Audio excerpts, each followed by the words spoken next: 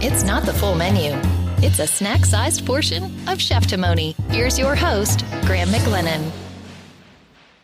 Good Friday morning, or afternoon, or evening, or whenever it happens to be when you're streaming or downloading the old Cheftimony podcast. Thanks for being here. On the downloading streaming point, you can actually avoid the hassle of ever having to download the show again just by subscribing to Cheftimony, whether that's on iTunes, Apple Podcasts, as they say now, or on any of the other platforms.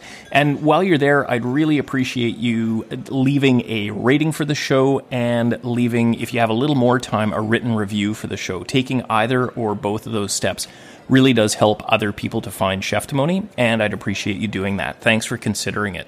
Okay, but the show, on with the show. This is going to be a quick snack-sized episode of Cheftimony, and I'm inspired, really happy to talk again about some of the connections I've been lucky to make through the show. Now, I know I go on about Las Vegas on Cheftimony, and if you're new to the show and wondering why Vegas might feature so prominently in a food-related, chef-focused podcast, I promise you, there are completely legitimate reasons. Really. But for now, I'm just going to touch on a relatively new connection that has a Vegas connection, and this is with a podcast and the podcast host. The podcast is called Faces and Aces Las Vegas. The host of the show is Chris. I've been listening to Faces and Aces for years, and I've recently had the honor of speaking with Chris directly, and it was a whole lot of fun. We met through a mutual friend, Christy Totten of the Spicy Eyes podcast. So a little bit about Faces and Aces, and you'll hear more about this on an upcoming episode. On his show, Chris invites people to share their crazy Las Vegas stories, and as you can imagine, there are many of them.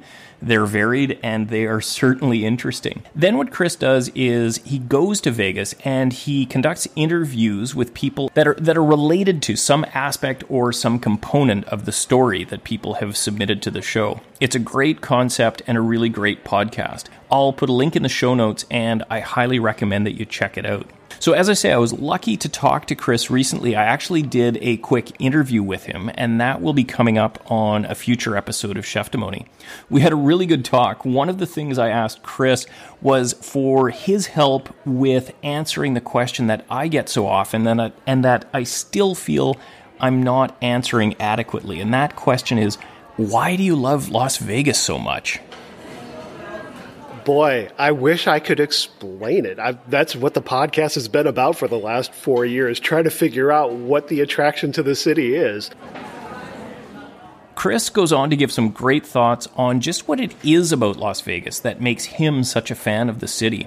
In our talk, we also touch on celebrity chefs and their impact on the Vegas dining scene. Our discussion on this point ultimately ended up in a funny music analogy where we were comparing celebrity chefs to rock stars and saying it's okay, really, that these chefs do the same few dishes over and over again in certain of their restaurants, and that diners who go in with their eyes open to those restaurants and those experiences are really expecting and okay with seeing only those few dishes.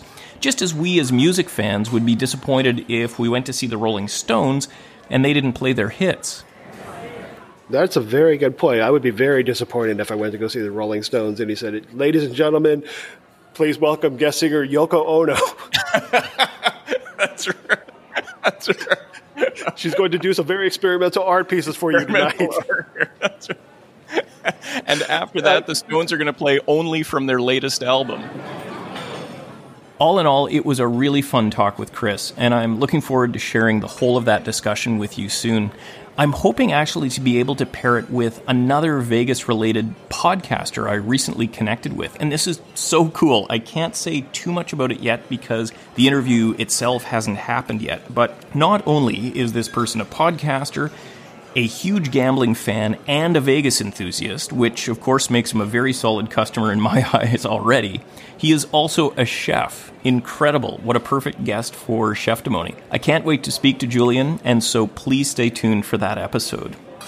I also heard recently from a very interesting someone in Florida. This is a man with really an incredible story. I'm just in the early stages of connecting with him, but if this comes together for an interview, it's going to be something really quite different for Cheftimony. I'll keep you up to date on that, and if it comes together, I do look forward to sharing it with you. It'll be, as I say, really quite different and an interesting discussion. Looking further ahead, in September, I'm planning to connect with guests on the very important topics of 1, beer, and 2, wine, so please keep eyes peeled for those episodes as well. I'll let you know more as those interviews are drawing closer.